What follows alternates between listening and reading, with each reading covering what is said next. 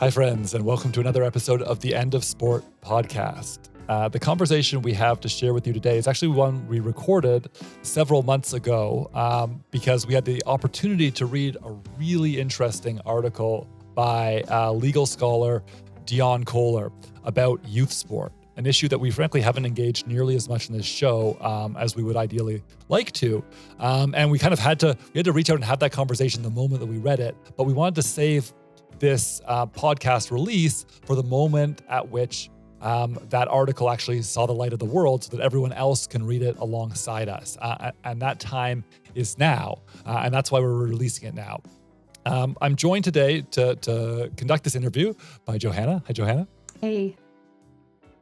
And I guess what I want to do just in this intro is one thing that the two of us were thinking about in the aftermath of the conversation that we had with Dionne was sort of some of the applications of thinking about sport as play, right? Which is really what this article is trying to do, is trying to get at the ways in which the American youth sports system is kind of fundamentally professionalized. And what that really means is that it is designed according to fundamentally capitalist imperatives, which essentially commodifies this thing which might otherwise sort of be ontologically understood as play, right? And especially if we're talking about youth sport, and we're normally talking about much more professional, like much more intuitively professionalized forms of sport, i.e. elite sport for adults or, college age individuals who are adults.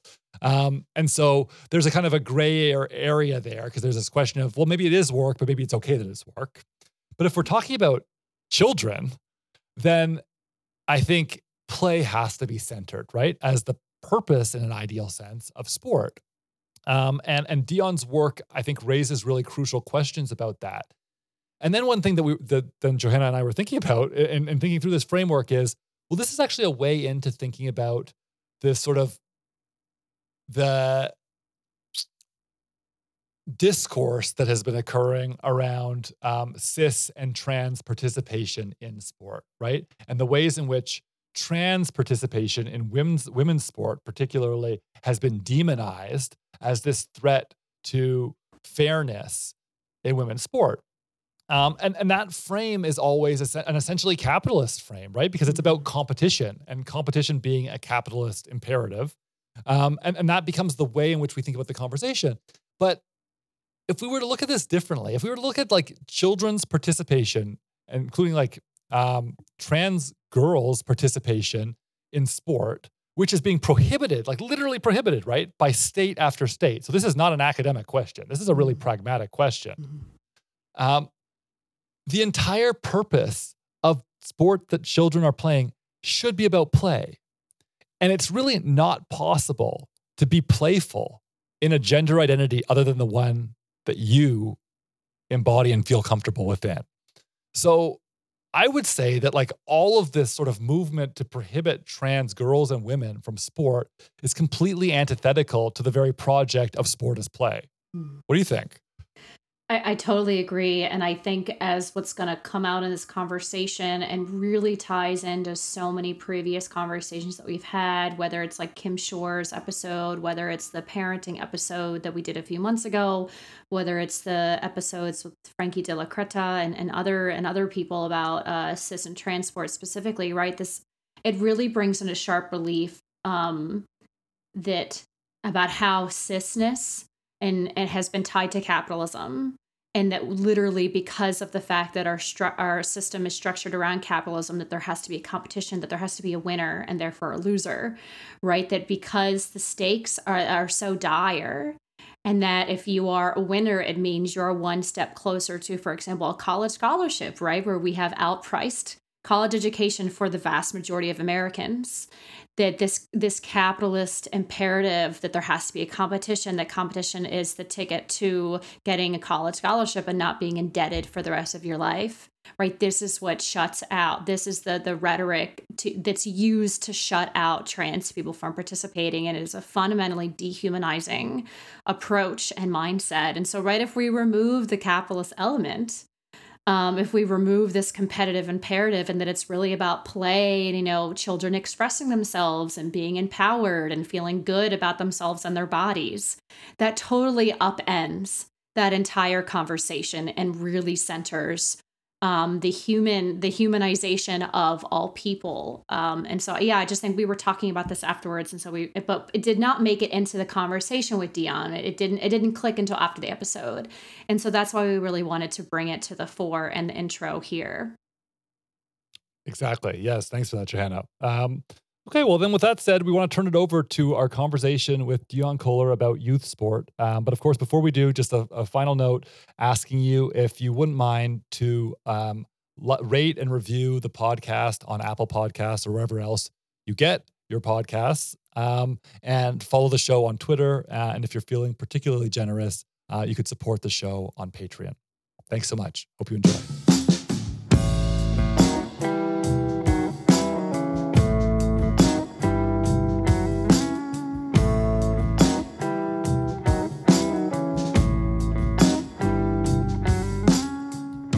Dionne Koller is professor of law and director of the Center for Sport and the Law at the University of Baltimore. Dionne, welcome to the show. Thanks for having me. I'm excited to be here. Okay, great. Well, we're excited to have you as well because we're going to have a conversation today about a subject that I think we've frankly covered significantly less than many of our listeners might have hoped. And that subject is youth sport.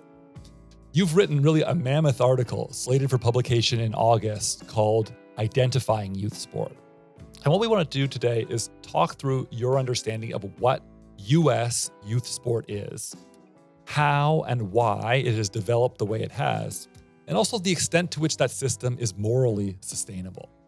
So in order to kind of get into this, and we don't expect that readers will have had, or listeners will have had an opportunity to read your article yet, although hopefully they ultimately will. So first, can you walk us through what the traditional or conventional or mainstream narrative is about the nature and benefits of youth sport? Why is it generally understood to be an unequivocal good? Something we are certainly going to problematize, by the way, as this conversation goes. Yes. Well, I think there are a couple of things, and I think this will resonate with everybody.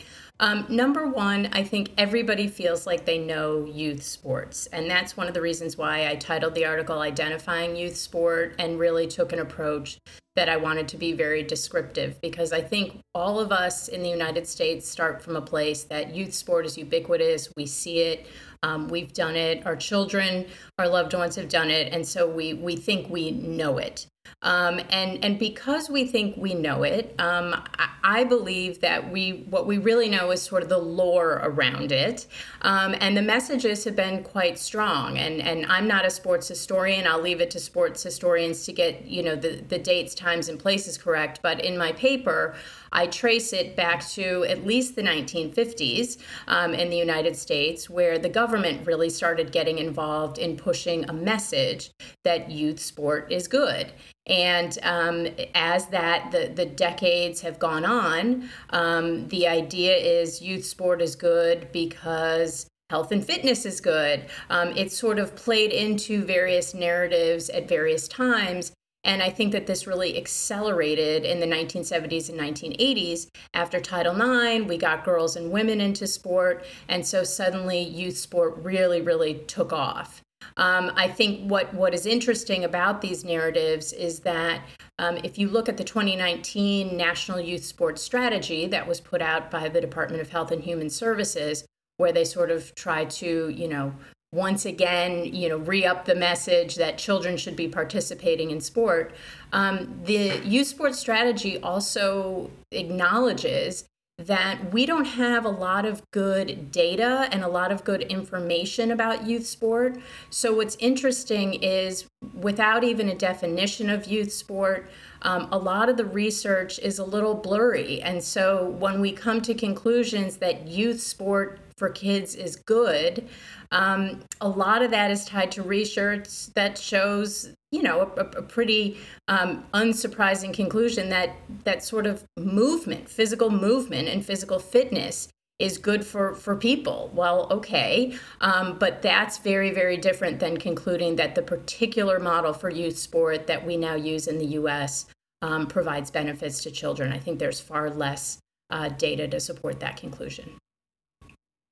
That's fascinating. And just before the next question, there are just a few things I wanted to kind of highlight about what you said, right? One is that from what you saw, right, that this begins as a governmental narrative in the 1950s when the narrative is that the government is not involved in sport, right? That's part of what we're going to talk about, is that it's driven by private forces and it is specifically not a governmental concern or sort of issue.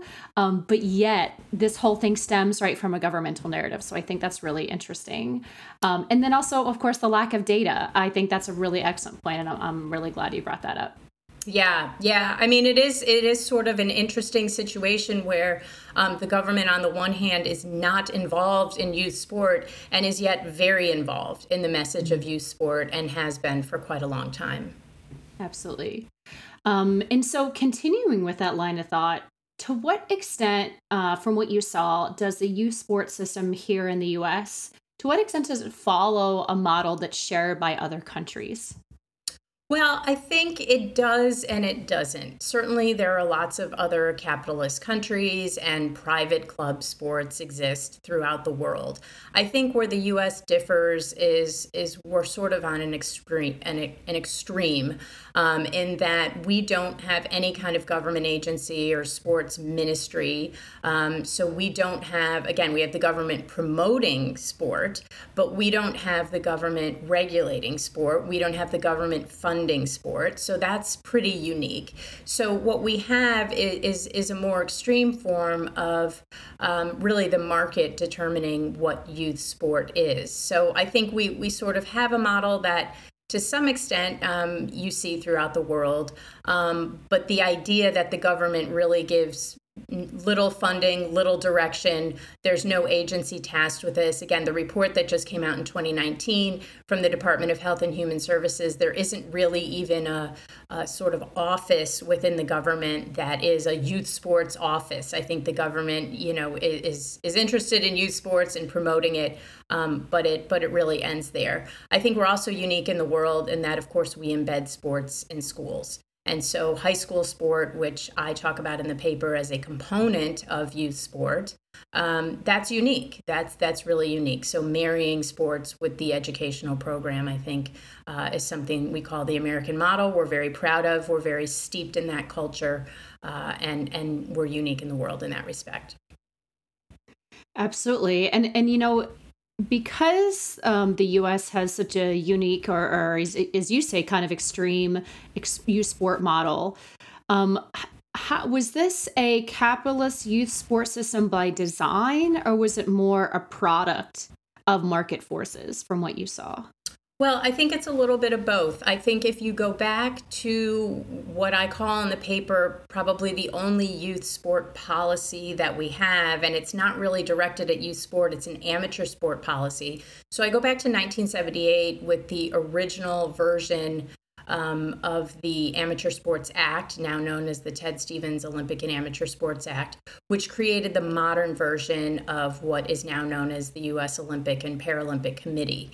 And that legislation came out of a commission that was studying what was conceptualized as a problem at the time, that the U.S. was really not succeeding in the way policymakers and the public thought we should be succeeding in international sport, right? Communist countries were beating us for lots of different reasons. And so a commission was tasked by President Ford to study the issue. And they came up with a lot of recommendations, which ultimately were incorporated into the 1978 Amateur Sports Act. And what struck me about the tone of that report, and let me say, this is not judgmental. This is sort of taking a historical approach and going back in time.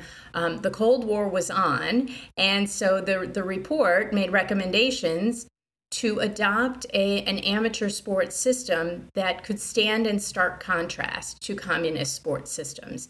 And that was to let the free market, let private enterprise develop the very best athletes, and they would go onto the world stage and win medals and show that private enterprise, capitalism, and the free market does a better job in the athletic sphere than communist countries do.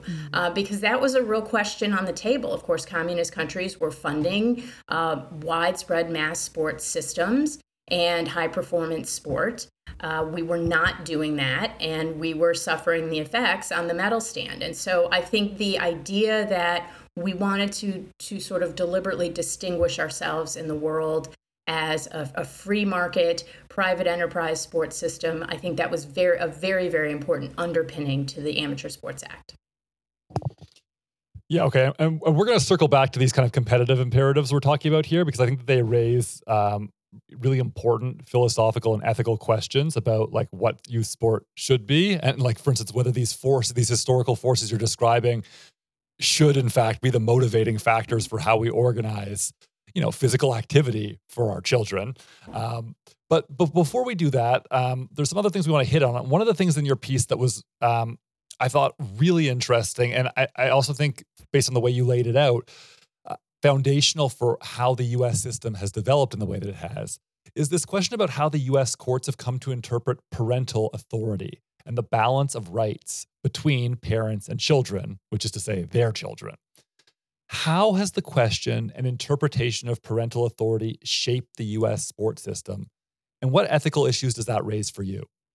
Well, I think parental rights, parental authority, and I think the U.S.'s approach to rights for children, which is not many at all, I think that's an enormous part of this story. And I think it's a really important thing that we have to bring into conversations about youth sport.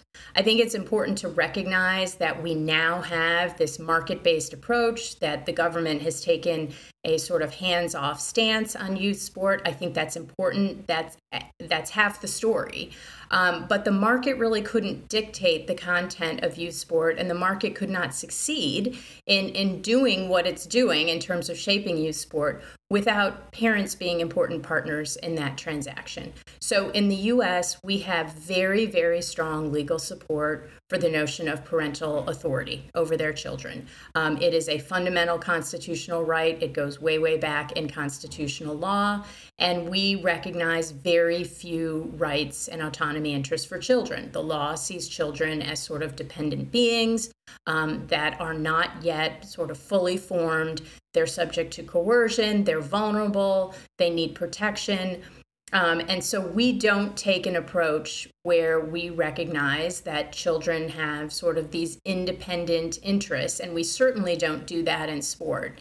And so one of the things I talk about in the paper is not only are we very committed to this idea of parental authority, and that certainly covers decisions to participate in sports and continue in sports, but we also, within sports law, children have very few rights. So what I say in the paper is that in U.S. law generally, children have few rights. And then when you put a child in sport, you add another layer of adult supervision, adult control, and a presumption that children have fewer rights. And I talk about, for instance, a Supreme Court opinion on the Fourth Amendment where the court approves suspicionless drug testing of student athletes at a high school. And the court says that, we can treat athletes differently. They have less of a privacy interest than other students.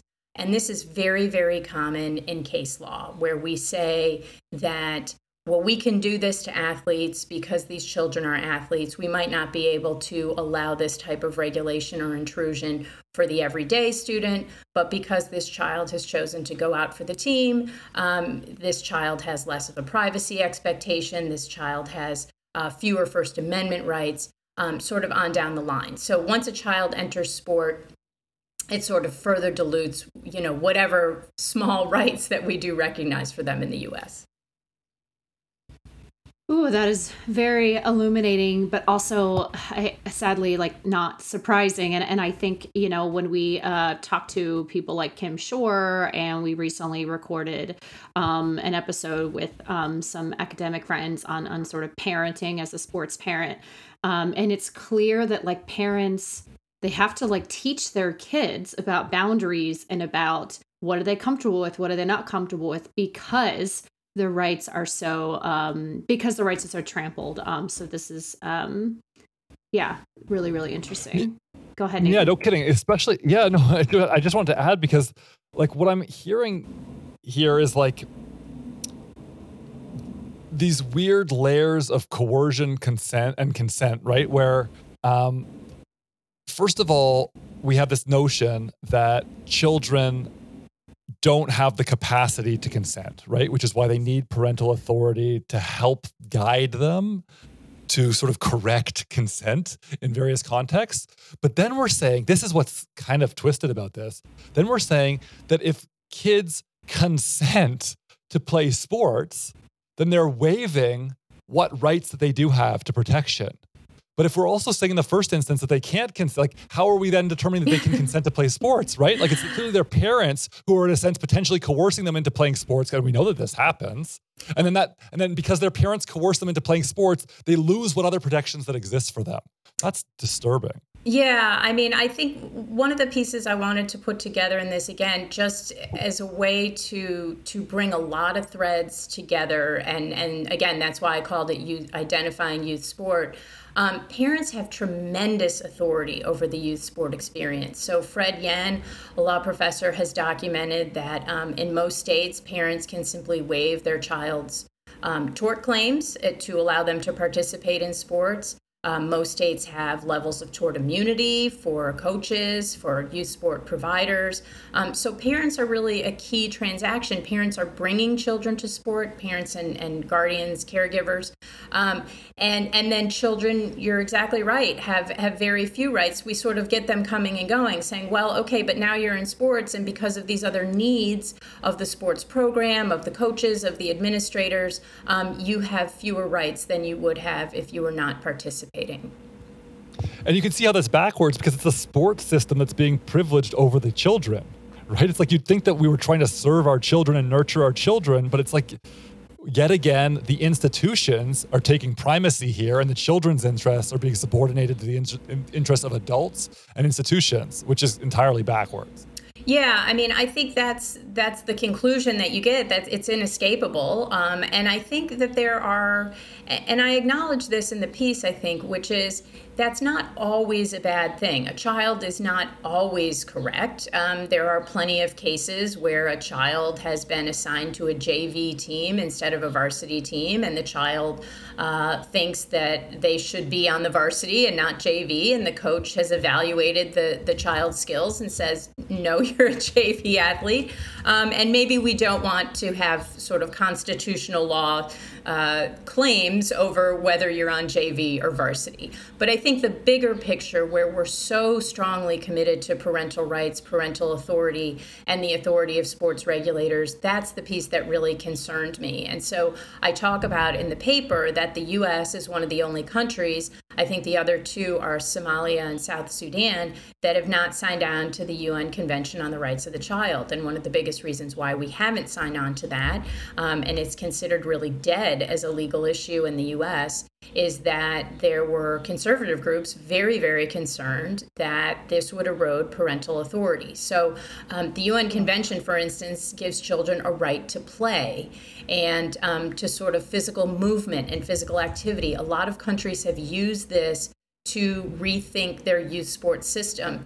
These are conversations we're not even having. We don't even go down that road because the notion of children and rights is really not something as a legal matter that is sort of openly, continually discussed anymore. I'm so glad you raised that point, because when I read that in the paper, like, I was just so disgusted. The lobbying groups behind our refusal to sign that piece is just really disgusting.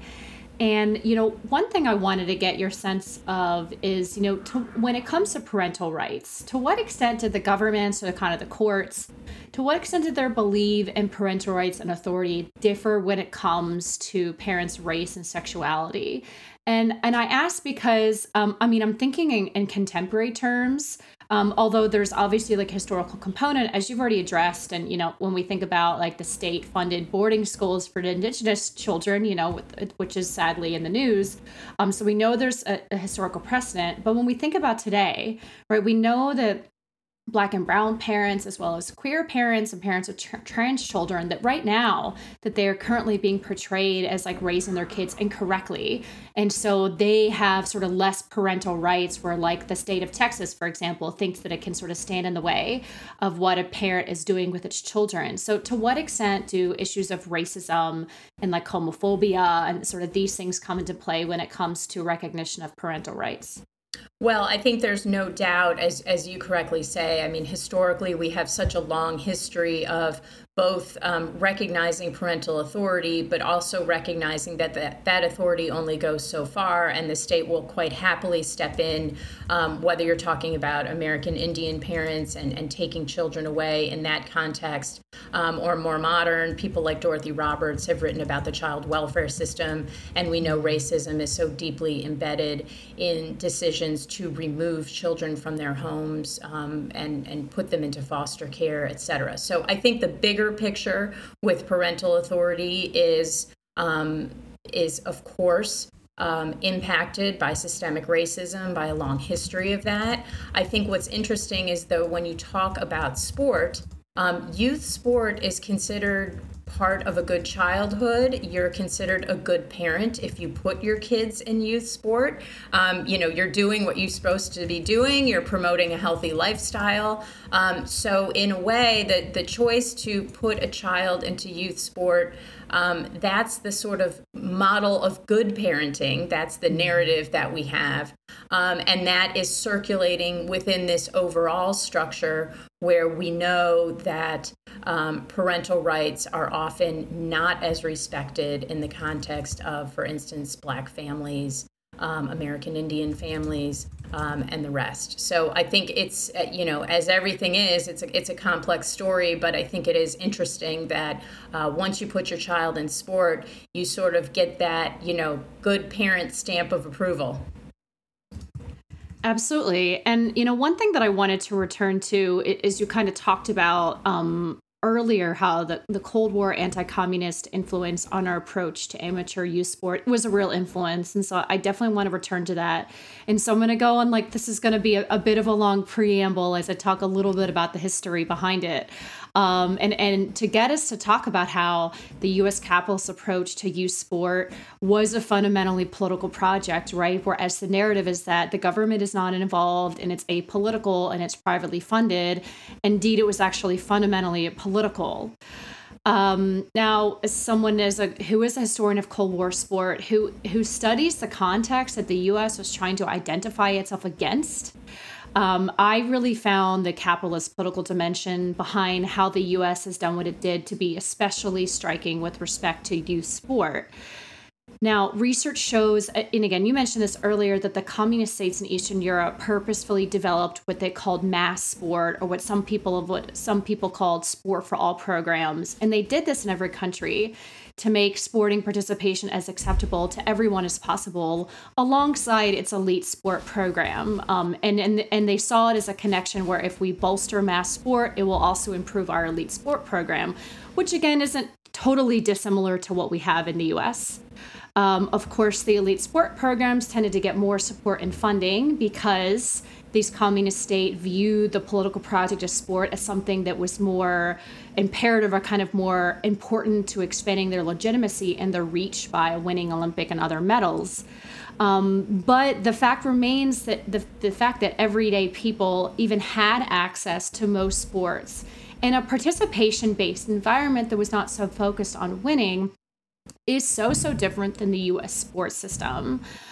And in my research in particular, when I've looked at some of the Hungarian athletes who defected to the U.S. after the 1956 Hungarian Revolution, and they defected with government aid through the CIA and through Sports Illustrated, When this happened, U.S. advocates specifically narrativized and called for the need to privately fund the Hungarian athlete defectors in sports clubs as a way to defeat the Soviets at the Olympic Games.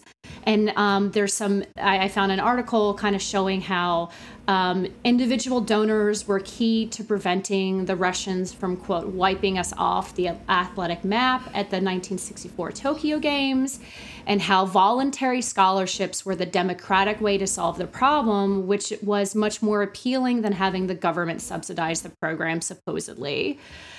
Now, as you mentioned, and you talked about this earlier, the presidential fitness test that was created in the 1950s and the Ted Stevens Olympic and Amateur Sports Act of 1978 were developed specifically to address U.S. capitalist Cold War concerns about needing to defeat the Soviets. And I guess this is a lot of preamble, but I was kind of wondering, to what extent is this capitalist political element discussed in the literature that you've looked at? And if it's not discussed very much, why do you think that's the case? Well, I think a couple things, and I just want to go back and I want to add, in the wider kind of legal context that the Amateur Sports Act came out of in that early 1970s period, the Cold War panic, the panic that capitalism wasn't getting its due in the American media, in the American context of, sort of discussions generally about, the free enterprise system. And, Supreme Court Justice, before he was a justice, Lewis Powell wrote a very famous memo for the Chamber of Commerce saying, we got to get our act together and defend capitalism. There was in some strains of U.S. society, this thinking that people were giving up on capitalism. And so we needed to really shore this up. And of course, because we were losing in sport and everybody wants to win on the international stage, it sort of those panics kind of merged with sport in 1978 in that way. I think at the time, grassroots sport, youth sport, it just wasn't organized. We weren't doing much about it. It wasn't the sport model that we have today. It was sort of on its way to being that. But back in the 1970s, there was still quite a lot of public funding on the local level for youth sport. What's happened since the Amateur Sports Act, since the 1970s, and that Cold War kind of climate is, neoliberalism has just sort of, those political forces have really swept society. Title IX brought more girls into sport, and that's when things really took off in terms of youth sport, sort of crystallizing into the model that we have today. So it wasn't always like this. I think if you assume that the folks back in the 1970s were sort of well-intentioned in trying to address youth sport, my message in my scholarship has been, we need to update our thinking because it's not the 1970s anymore. And these different forces have now really come into play on youth sport. But in terms of why it's not addressed, it's really not in the legal literature. It certainly could be in the sport history literature or sport sociology. There's so many different strands of thinking about sport. But I found it's not really addressed in the legal literature, and I don't know why. I mean, I've addressed it. I have published several articles where I refer back to the commission that led to the Amateur Sports Act. I find this history to be a very crucial fact in our story, our sports story, and our sports law story. I would say I haven't found many other sports law thinkers that have sort of shared that view. I don't know why. I think to some extent in sports generally, not just in sports law, there's a way that we sort of take things for granted. And so going back and unpacking, well, hey, this is a Cold War approach, or this was really about sort of promoting capitalism and free enterprise. People see that as sort of maybe a quaint detail, but not a key part of the story because, the system is what the system is. And most people are working within the narratives that we have. And I think that's, again, that's bigger related to sport and not just sport law. So it's not something that really gets talked about. I think it's incredibly significant from a legal history standpoint and from a sports history standpoint. I'd like to see a lot more consideration of it. And I will say that when I talk with policymakers who ask me various questions about Olympic and amateur sport, I always make a point of giving this background because I think it's really, really relevant to how we think about these issues. Absolutely. And just two follow-up points that I wanted to make. One is this your point about how the legal literature doesn't really talk about capitalism, that it's sort of like an invisible thing, it's sort of assumed, is really striking. We just read a scholar named Chen, who's a sports management scholar, just came out with a piece about how capitalism is how capitalism is the ghost of the sports management field and the literature, because sports management folks don't actually talk about capitalism and similar things, that it's just assumed that like we are in a capitalist society and it just is like accepted and it's not actually critically pointed out and questioned. So it's very interesting that we have such similar trends from the legal field to the sports management field, two fields that have an enormous influence on how U.S. capitalist sport is structured. Probably the two most influential fields, I would add, Johanna. Probably, yeah. I mean, I'm thinking on the fly. I think you're really right. Well, Joanna, let me just stop you right there. I think in the legal literature, there is certainly thinking about how capitalism impacts sport from the perspective of a tremendous amount of literature on antitrust law in college sport, for instance. That is directly taking aim at the way, sort of lack of antitrust enforcement means capitalism run amok and coaches at the college level making $12 million a year. So there's plenty of literature on that. I'm speaking specifically about youth sport and sort of the idea that this is just the way it needs to be, or this is the way it is. So I think capitalism as the background condition for youth sport is just baked into our assumptions about how things need to be. But in terms of the antitrust scholarship at the college level, yes, there's certainly been challenges to capitalism in that respect. Absolutely. No, thanks for that nuance. And indeed, I think to like the many people, including you, that I follow on Twitter, I know that. So thank you for that. The other thing that I thought was striking is you kind of talked about how, the youth sports system in the 70s when the Amateur Sports Act was passed is not the same as today. And you included Title IX in that. And it's so interesting because when we think of like Title IX in particular, right, we kind of think of it, the narrative is that like, this is the government interfering in sport. And that's kind of been the narrative for a really long time, with some people thinking of that as a really negative thing, when in fact, what your research is, what your work is showing is that like the private funding for youth sport has just like increased essentially, whereas the public funding has really decreased. So I think again, there's some slippage, right? There's a gap between the narrative again that's being pushed about the government kind of butting in and interfering versus the actual historical lived reality, which is that public funding has receded and that youth sport is largely privately funded. So again, I thought that was a really striking difference. Yeah, and I think that's a really important point because, okay, we have, as of 2018, 2019, about 3.5 million girls participating in high school sports. Most of those are going to be publicly funded institutions and not private schools. But before you even get to, and this is something I'm working on a piece now on the 50th anniversary of Title IX, before a girl can even claim a spot on a high school team, by and large, she had to be part of the youth sports system. You have to show up in high school as an athlete. And so this is something that I've talked about as well in terms of Title IX, which is we need Title IX. We don't have enough Title IX enforcement. But if we're not thinking about how Title IX links up to the youth sports system and the sort of private pay-to-play model, we're not really fully addressing gender equity in sports. Yeah, that's a great point. Now, what I want to do is, because this is a piece that I really appreciate in part because it uses both history and theory. And Johanna has been, of course, highlighting some of the key historical issues, and you've both been really nuancing that conversation in terrific ways. But I want to shift now, because that's my want, to some of your theoretical innovations.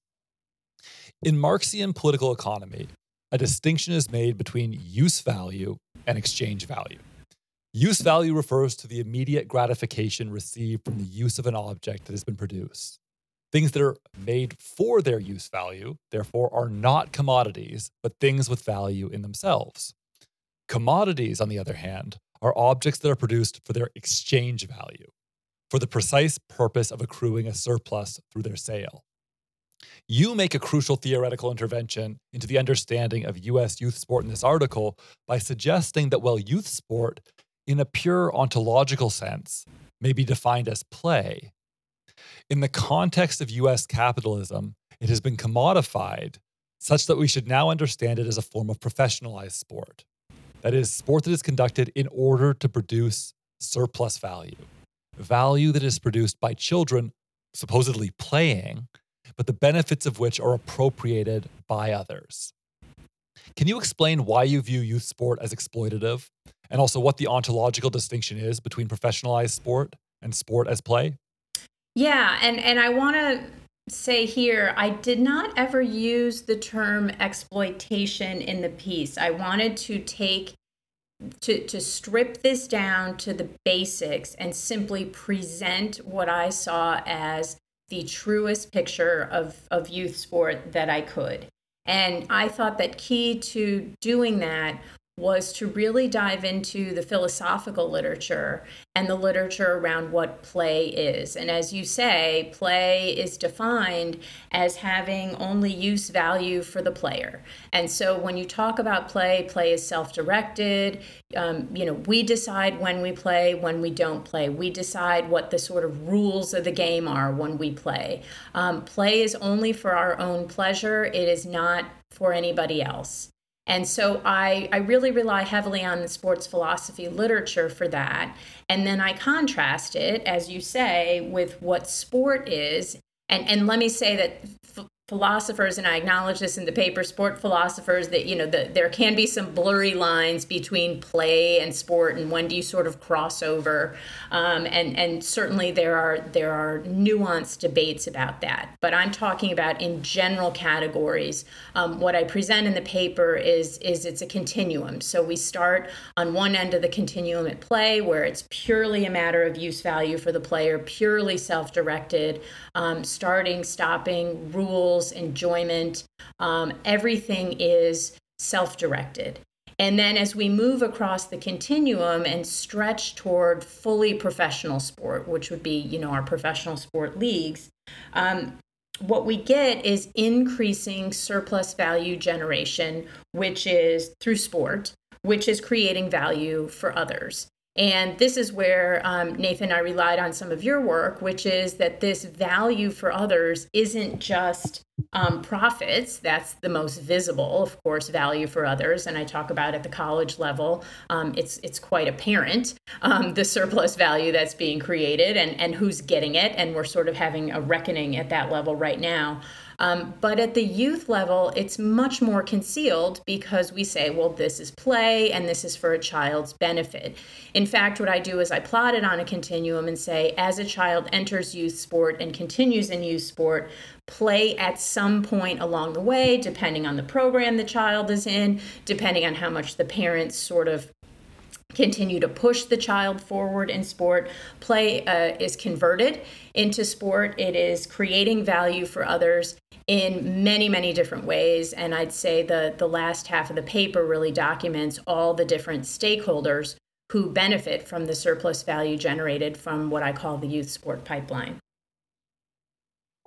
Yes, exactly. And I think that that's what, to me, was so innovative about the piece. And I mean, aside from everything we've been talking about, but like I get excited about, theoretically, is thinking about youth sport in a way that we don't normally, because going back to where we started at the very beginning of this conversation, right? The beginning of our conversation with the naturalized assumptions that we have about the role of youth sport, what youth sport means generally, kind of in popular culture, and it's taken for granted that it is an inherent good. So therefore, to even raise this question, and I get that you're that you don't use the language of exploitation, but I will say by adopting that Marxian framework, there's certainly I think an implicit promise that there's a piece of exploitation. Of course, yes. And I think that's really important though, because we don't normally think about it that way, right? Precisely because we're normally thinking in terms of dollars and cents as the measure of exploitation in that very traditional Marxist sense. And that, as you say, it sort of invisibilizes the kinds of harm that then can exist in youth sport and are part of the exploitation, right? That are not extricable from the entire model.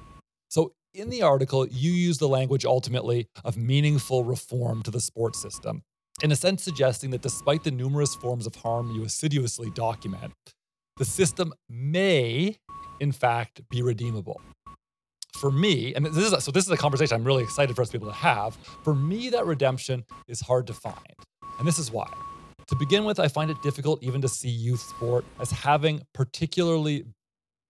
being particularly beneficial in the ways that are usually trumpeted. I'm not saying that you're making these claims necessarily, right? Because you are documenting the ways in which it is typically perceived. And so that's what I'm trying to address, like this conventional perception of youth sport. In part because of the fact that youth sport relies on a logic of health, I think, which is a very significant part of that framework, that is in turn predicated on the discursive harm wrought by the putative obesity epidemic, right? An ostensible health crisis fueled by diet and fitness industry funding, and a neoliberal public health turn towards healthism, which is to say individualized responsibility for health, which, during this pandemic, I think every single person in this country has now experienced firsthand. And then on top of that, right, frankly, the efforts of the NFL and other leagues to justify their enterprises. The NFL justifies the fact that it is the systematic sacrifice of people's brains because it says, well, listen, if we didn't play football, then everyone would be, quote unquote, obese in America, right? I mean, that's literally the logic that they use to defend the destruction of brains. So, all this is to say then that the fact that professionalized youth sport, which you document so incisively, produces profoundly unhealthy impacts through overtraining and physical and emotional forms of abuse, right? For all these reasons, it's difficult for me to accept, even granting many of the ostensible benefits that are no question widely acknowledged for youth sport, right? Like, I don't necessarily see that those benefits are even there. So I guess what I'm asking here is whether the current sports system is working at all, the youth sports system is working at all. If there is anything worth saving, pro sport, the Olympics, college sport, because youth sport is a feeder into those things, right? Like there's a way in which, as you document in the article, the supposed benefits of this system are to those other things, to pro sports, to the Olympics, to college sport. These are parties that take professionalized youth athletes who have been prepared to achieve and to succeed at those levels, right? And so if you were to reframe youth sport as play in a different way, right? To completely reconfigure the enterprise, then there's a lot of harm to those parties, even to fans, you mentioned, right? Like there's a lot of things that people are extracting from the system. But what I'm asking is, are any of those things necessarily worth saving in their current form? Well, I think that's an excellent question, and the way I would answer it is this. It was very important for me to just lay out, to just sort of map the terrain of youth sport so that the next step would be, okay, let's search the terrain and see, is there anything worth saving? And I think where I end up right now is that it's premature to say that there's nothing worth saving because we haven't ever really tried to save it. What we have is mostly a hands-off system. We have more sort of state regulatory power or state lawmaking around, for instance, youth sport tourism and promoting youth sport tourism than actually shaping youth sport. So number one, I think it's premature to say there's nothing worth saving because I think we've made no meaningful efforts at reform. I think the 50 state youth concussion laws are all about simply promoting the game of football. They're a sham. They give people a false sense of security. In the legal world, they're a great argument for assumption of the risk and to, lay blame at the individual for ever taking up football. So that's not meaningful reform. Even things like California, which has a statute limiting full contact practices in youth football, if you actually read the statute, again, it reads like an assumption of the risk document. Parents have the right to make the decision to put their kid in the great game of football, and if they do, they should be aware of the risks. So we haven't really tried in any serious way to remake youth sport. And part of what I wanted to do with this project was to open some eyes and alert policymakers and parents to the idea that we should. and that we could. I think we haven't tried because we have been busy supporting the current stakeholders, as I just said, for instance, with youth concussion laws. I think we haven't tried because there are a lot of well-meaning parents who simply believe the prevailing narrative that, wait, isn't this supposed to be good? And aren't some tough lessons kind of part of the game? And I need to sort of go along with this. We need to change those narratives. So I hold out hope, number one, in that sense, because we haven't tried. I consider myself to be somebody who, let's see if we can try. Let's see what we can do. And in this sense, I really take some inspiration from a person like Catherine McKinnon, who did some incredibly radical writing, obviously, in feminist legal theory. About the system, about false consciousness, about whether any of the patriarchy could be changed. And yet Catherine McKinnon to this day works on some really important, practical legal innovations that are projects sort of working within the system and trying to build toward incremental change. So I think that to me is an important model, and I think it should be tried in youth sport before we think it's hopeless. The second reason I think it's not hopeless is I'm very intrigued as youth sport as a site for children's rights. As we talked about before, parental authority is the language of sort of the law of the child in the U.S. But I think youth sport provides a great context where we can actually give children more rights. Children know when they're in pain. Children know when they are tired. Children know when they're having fun. So the idea, the usual thinking in the law that, well, children, they're not mature enough to make decisions about this, that, or the other thing. Well, youth sport is exactly what children can be experts in, and they can know whether they like it, and they can know how to perhaps make it up in a way that serves their needs. So I'm very interested in exploring innovations in youth sport where we give children autonomy interests in ways that we've never done before, and use youth sport as sort of a training ground for children to say, you know what, children can have some rights, they can have some autonomy interests because they can fully understand what their experience is in youth sport. And I think the third reason is, and maybe this is just a sort of, wistful romantic in me, but I think if you do talk to kids and if you do talk to some athletes, even when they talk about very, very harmful aspects of the sport experience, I think they still find that there's some good. And I think, again, in terms of valuing children and valuing their experience, for many children who become athletes, there is a piece of that experience, if not the whole thing, that they truly did value. And again, before we sort of throw the model out, I would like to see us spend a lot more time and a lot more focus and a lot more research on children's experience in sport. What we have now is a literature built around adult thinking of youth sport and not as much literature on children's experience in youth sport. We certainly have the medical community that has documented overuse injuries, and we certainly document sort of back-end harms. But what about the rest of the experience? And so again, before we sort of move past it and say this is hopeless and irredeemable, I would like to get much more child-centered. I would like to try for meaningful reform. I'm a Brandeisian in this way. Maybe capitalism can be reined in enough that we can preserve a space for kids to have some rights, to have some respected autonomy interests, and maybe really reform youth sport. So kind of related to this, the reasons for hopefully, possibly being able to reform youth sport within our capitalist system, I'm wondering, to what extent has the last 5-6 years made an impact, right? When we're sort of thinking, and we always talk about gymnastics on the show, but like, I think I hope that was at least kind of like a flashpoint, maybe some kind of turning or something to sort of say, like, we actually have, like you're saying, we have to listen to athletes. We have to listen to kids. Like, we have to empower them.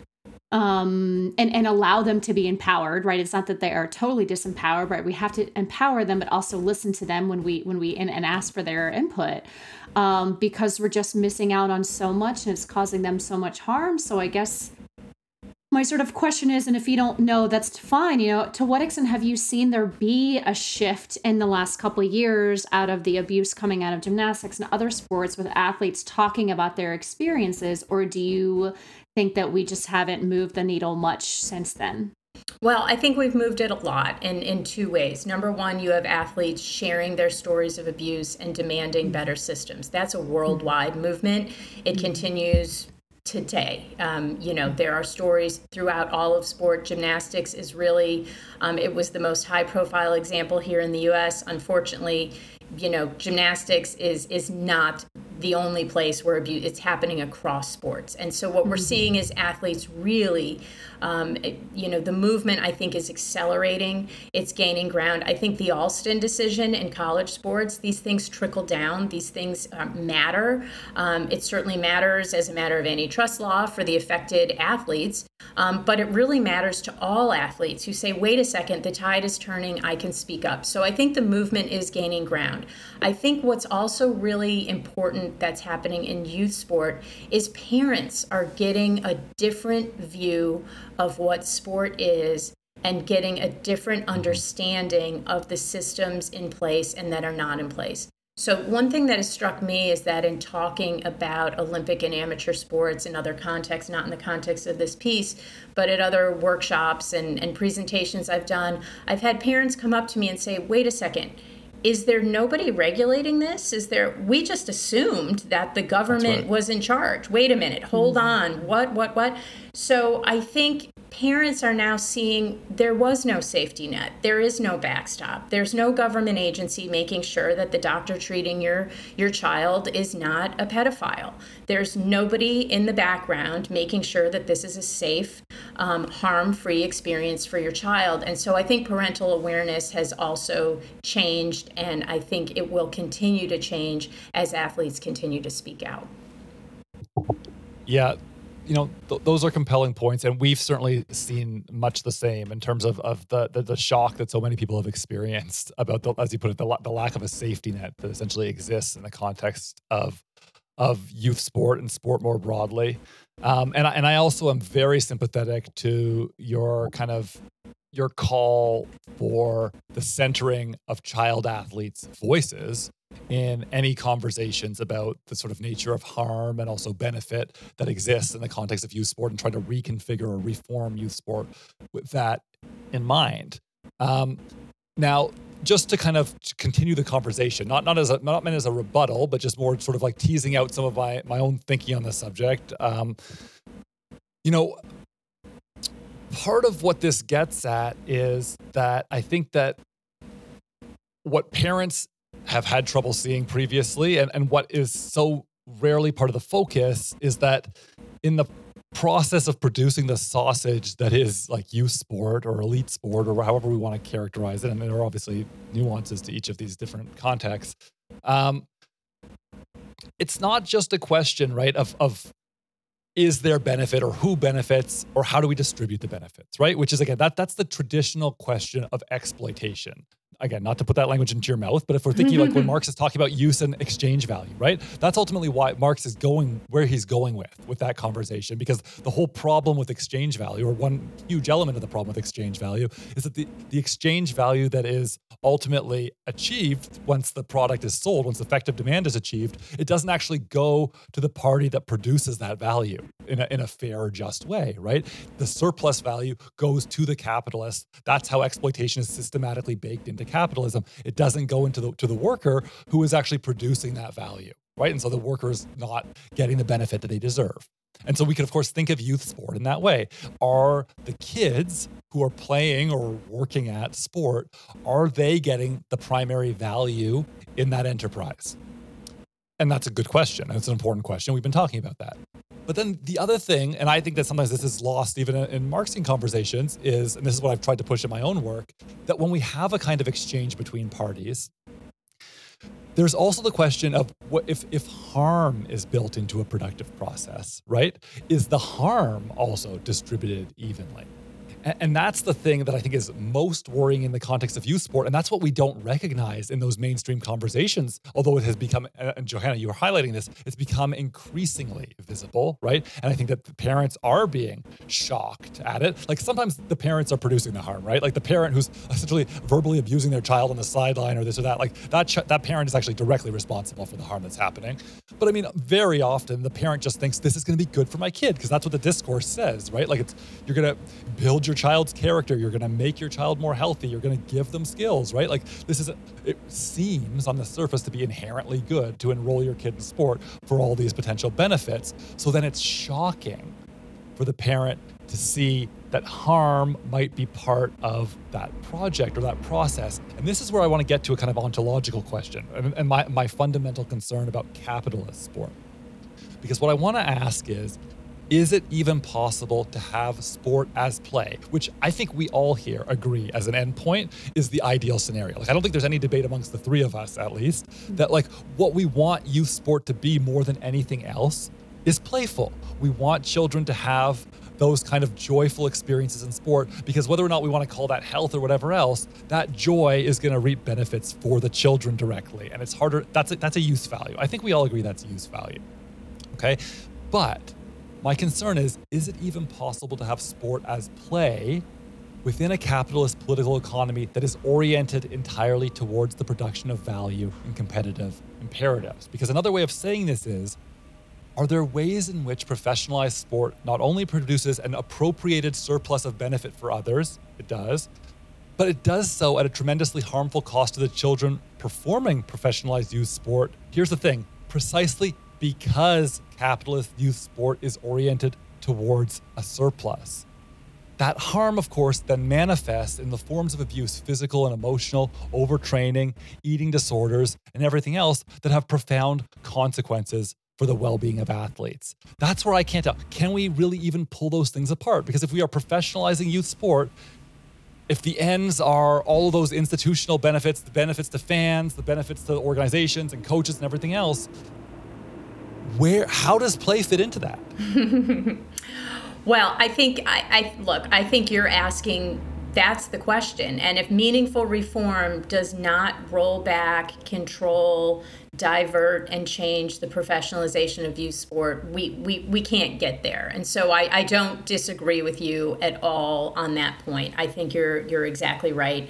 I think that capitalist sport in the youth context is particularly problematic and difficult to reform and sort of dangerous as an idea that can look great and fool us because of the fact that children are so vulnerable, because they have few rights, because of parental authority. Where I do see possibilities for an opening, and this is where I got in the paper,